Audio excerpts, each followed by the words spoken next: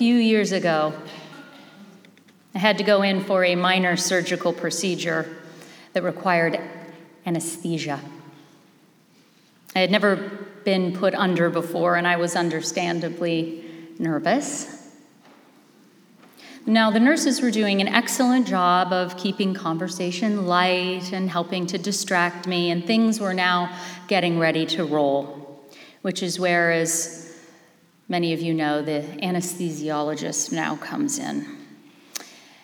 And she was a nice woman, mostly all business, as I assume many of them are, or I hope they are. She said very little, got straight to her work. And when she asked if I had any concerns or questions just before she was going to administer the drugs, I expressed that I was a bit nervous, that I'd never been through this before. Now, she attempted to quell some of this concern, as the lovely nurses had, by asking me some more innocuous questions, one of which, "So, what do you do for work?" Now, many ministers will tell you that this question can often feel like a touchy or tough one. It often comes at not the best of moments for some reason. You see, one can never gauge with any real accuracy what the response is going to be here. And then there's the Athenian task of trying to explain what Unitarian Universalism is, which I'm sure most of you can relate to, right? Sometimes on the move or over the din of dinner party noise. So here I am lying on a hospital bed with a gauze cap on my head, right? "So, what do you do for work?" Me. "I'm in seminary right now. I'm on the ordination path towards Unitarian Universalist ministry, ? Do you know what that is?" She's now sitting by the bed and is literally halfway loading the drugs into the tube thing. She scrunches up her face, looks up at the ceiling, and goes, "Oh, yeah, I know what that is. That's that church that believes whatever they want to believe, right? Okay, take a deep breath, Sophia. You're going to take a nice little nap."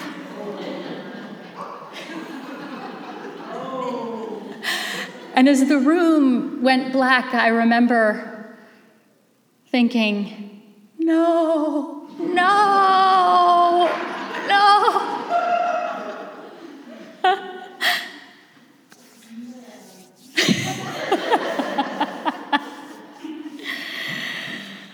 This is not the first time I've heard this one. You believe whatever you want, right?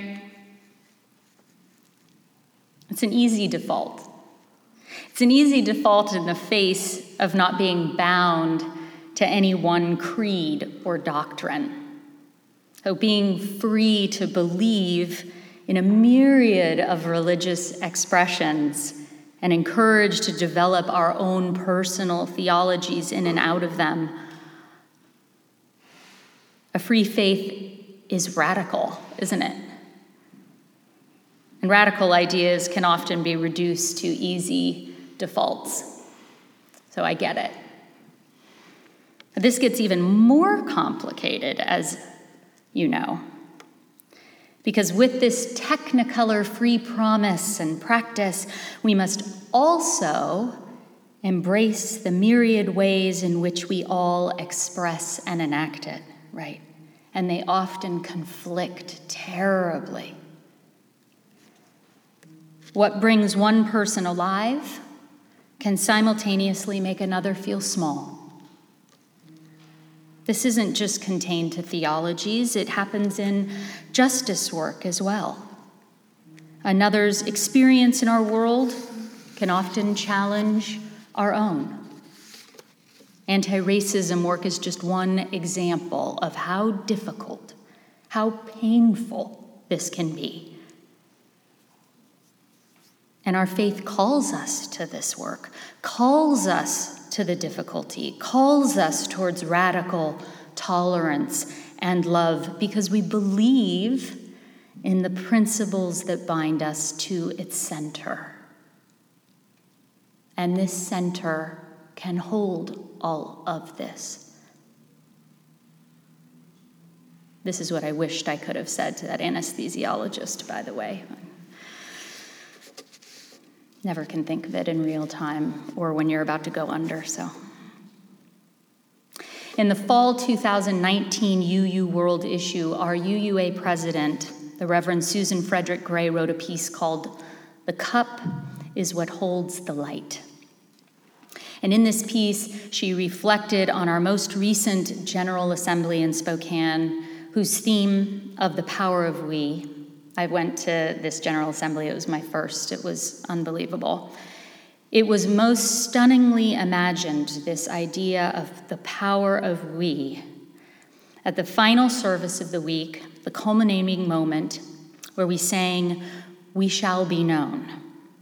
It goes, "It is time now, it is time to be alive. In this great turning we shall learn to lead in love. In this great turning we shall learn to live in love." And we sang this as every marginalized person in the room, in attendance, made their way up to this massive stage. There were hundreds of people up there, arm in arm, tears streaming down their faces as we sang this song as if to say, "We see you, we love you, just as you are." And they sang it right back to us.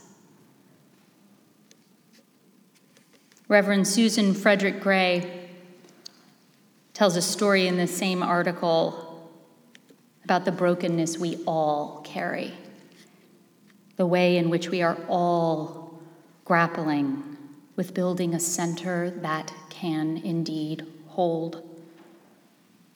And this is difficult work.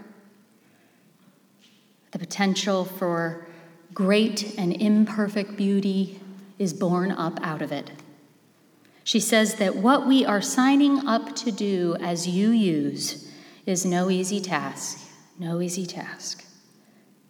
To follow the liberating and inclusive principles and spirit of our tradition, to build up community with a marginless center, a cup to nurture a love that acts as a force for justice within our lives, within our congregations, and our movement as a whole.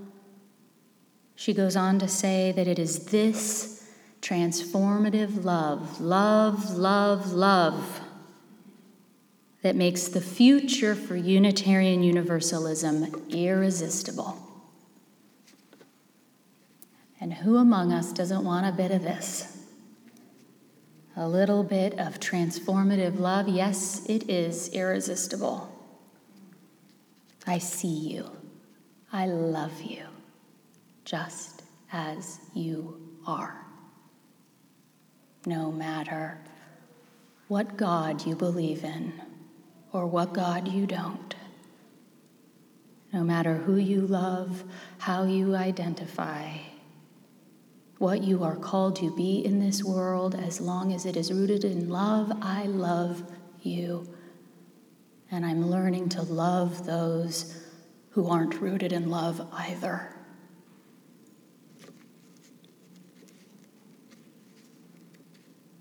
You've most likely heard of our new small group ministry offering, which we are calling by a new name, Chalice Circles. Chalice Circles. And while the essence of these circles will be the same as they have been before, we will still come together for a series of gatherings, 9 or 10 folk, that allow for deep sharing and the exploration of a meaningful topic. We are adding a component to the circle that holds to this spiritual practice that I am talking about, spiritual practice, my friends, of transformative, radical love. deep listening. Deep listening. So let me share about what this is. We will covenant together to hold a space that each of us can share deeply in, while those listening will practice being fully present to the person sharing. To gently and lovingly put ourselves aside just for a moment. Our judgments, thoughts, opinions, impending responses, right? And simply open up the space in our hearts and minds so as to wholly encounter another person. This is bearing witness. We will practice opening ourselves, ventilating ourselves so that we might offer this radical witness. And we will practice that here. Practice, not perfect. Practice. We are so smart. There's such wisdom in this congregation. There's so many gifts that each of us has to offer this beautiful broken world. This is a beautiful thing and a needed thing, but we must also learn how to share space and to practice this intentionally here. Our faith calls us to this. One of the great gifts we can give the world is our cracked open, listening hearts, even when it is hard, especially when it is hard. And we must practice this. Listen, it's one thing to encounter someone in this world who is begging for our help and are ever grateful for anything we are willing to give. It's another thing to encounter someone whose political leanings, theological leanings, vision for how we understand racism, patriarchal systems, immigration, and on and on and on. It is hard to be in the face of that when it radically challenges what we hold dear. It can drudge up physical anxiety, a geyser of frustration, defensiveness, a knee-jerk need. Do you have this one? To convince, argue, bend another's mind? Yes? Transformative love, radical love, the vision of a shared world that takes the cookies, a free faith. My friends, it is not a kind coupon we choose to impart like crumbs to those who we deem deserving. I would venture to say that it's those who most challenge us that need our love the most, and we need to be practiced in giving it. This is what we believe. And so we gather together here, in this center that can hold it all, and we get to work on this. And one way to do this is in chalice circles, which is an apt name. And let me tell you why. We light this chalice here for worship, right? We light this chalice for board meetings, staff meetings, maybe even some of your committee meetings. Maybe you even do it as a personal spiritual practice at home. Why? Because this flame is a beacon to guide us and remind us of what we are here for. A light in the dark. A symbol of the worth and dignity of every human being, every living thing in this beautiful shared world, one of God, of spirit, of love. But this isn't the only symbol here. It's a combination of two symbols. We have a flame, and we have the chalice. The chalice, a cup that holds the light. The cup is a symbol of care and sustenance, something to quench our thirst and nourish us. It is this religious community. It's the center. It's us. We are the cup, the chalice. We tend the flame. As Reverend Susan Frederick Gray says, the cup is what holds the light. So promising to love one another, to see one another, to hear one another, even when it's hard, this is what kindles the flame. And listen, hear this. The cup is also what can break, my dear ones. There's a fragility to it. Reverend Susan so beautifully tells us that it's easy to hold up a light and declare that everyone is welcome. It is harder to build a place where everyone is truly at home. That needs to be fragile work, careful work, and it's sustaining and fortifying too. The words of poet Naomi Shihab Nye in her beautiful piece, Gate A4, come to mind right now. This is the world I want to live in, the shared world. This is the church I want to live in, the one that says there's room for all of this. There's room for everyone, and we are doing our best. We are practicing, not perfecting. And this church, this cup that holds the light, us, God, the source, the ground beneath us, this center can indeed hold. I believe this with all that I am. And it takes work. I hope you'll sign up for a chalice circle. I hope you find ways to come to this place just as you are and practice the sacred, transformative gift of deep listening. I hope you can gather around our cup of light and say, I see you. I hope you will also ask us to see you. Let's listen to Naomi Shihab Nye's words again.